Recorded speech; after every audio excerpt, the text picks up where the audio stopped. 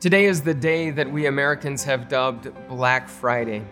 Depending on what time zone you're in, some of you may be watching this video while standing in a checkout line. Some of you might have your shopping already done and be back at home in your pajamas already. Whether or not you do any shopping on Black Friday, this is a time of year when we often buy and give and get things that we don't really need. Non-essentials, luxuries, you might say.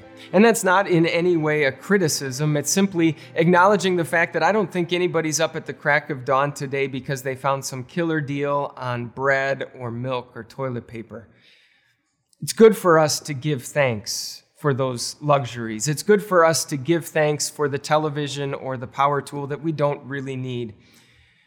But if you're standing in line checking out today, don't just give thanks for what's in the shopping cart. Remember to give thanks for what isn't.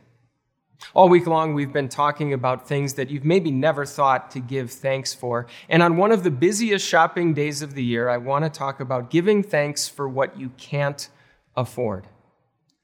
Why would we give thanks for that?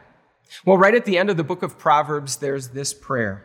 It says, "Give me neither poverty nor riches, but give me only my daily bread. Otherwise, I may have too much and disown you and say, 'Who is the Lord?' Or I may become poor and steal, and so dishonor the name of my God." There are serious spiritual temptations that come both with having too much and with having too little. If we have too much, we're tempted to become arrogant.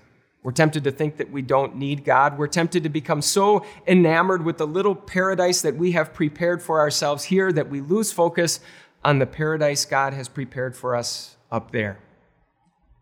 Thankfully, God knows exactly how best to bless us. God knows exactly how much is too much. God knows exactly how much to give us so that we keep Christ as our true treasure.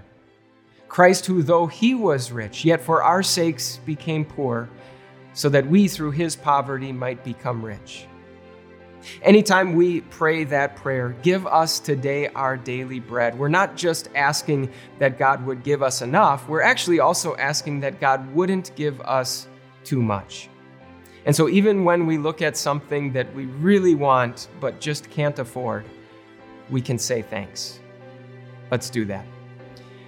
Heavenly Father, we give you thanks that you give us our daily bread.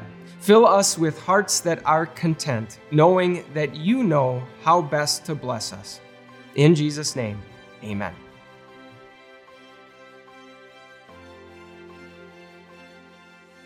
Hey, what's up, everyone? Pastor Mike here from Time of Grace. Thanks so much for checking out this podcast. We certainly would love this message to reach more and more people. So if you wouldn't mind rating and reviewing this podcast, it would bring it to more people's eyes, and we pray this message into more people's hearts. Thanks for your support, and we'll talk to you soon.